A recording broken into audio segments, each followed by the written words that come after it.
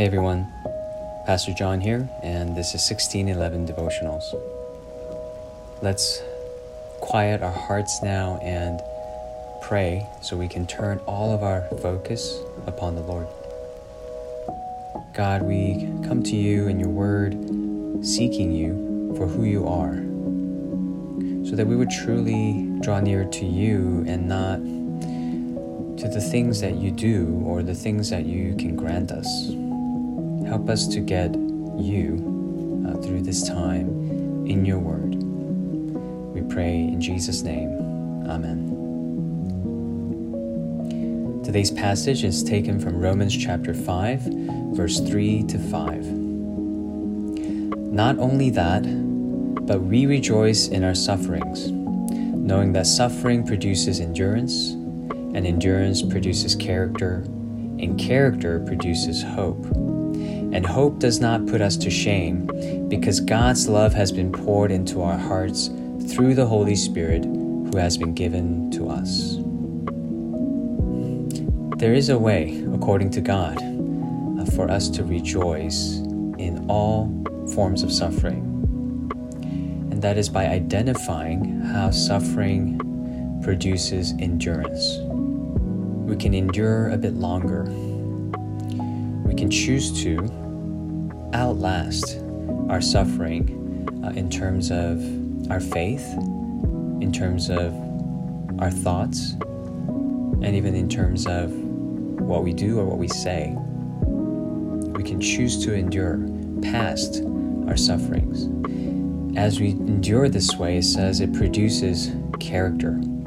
These choices we make to endure produces a certain character on the inside.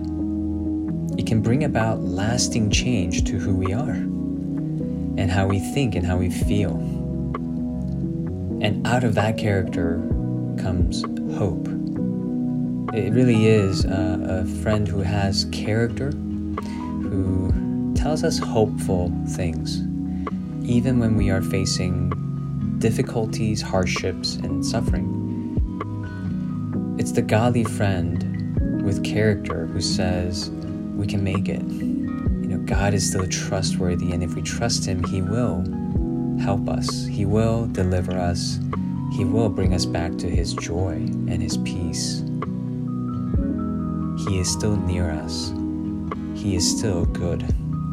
That's hope. And such a hope, it says in verse 5, does not put us to shame. Such a hope in God will never be proven wrong. It will never be proven to be a mistake, to be a bad investment. Why? Because God's love has been poured into our hearts through the Holy Spirit who has been given to us. This means God has guaranteed our outcome when He has deposited His Holy Spirit into our lives, into our very own hearts. There is no shame in God. There is no shame in the Holy Spirit. And if His Holy Spirit dwells inside us, we will be glorified. We will be vindicated. We will be saved. Hope does not put us to shame. How can you hope in your current suffering? And how can you rejoice in the fact that as you hope in such a way, you will not be put to shame? You will not regret this, but you will see more of God's love displayed through your life, and you will also see God's character being created in your heart. Let's make that choice to rejoice in our suffering today by enduring, and through endurance, long for the internal character change. And out of that character, let's hope. Let's hope in our words. Let's hope in our thoughts. Let's hope in our deeds. Because God's love has been poured out into our hearts. Let's pray. Our Heavenly Father, we thank you that you are a God who gives us real hope. It's not wishful thinking. It's not an abstract concept. It is our accessing your love and finding our rest in it.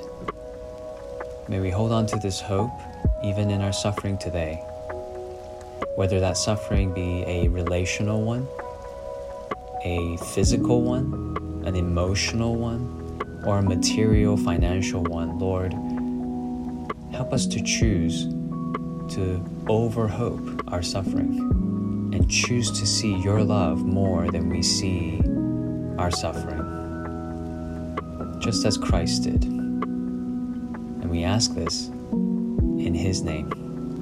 Amen.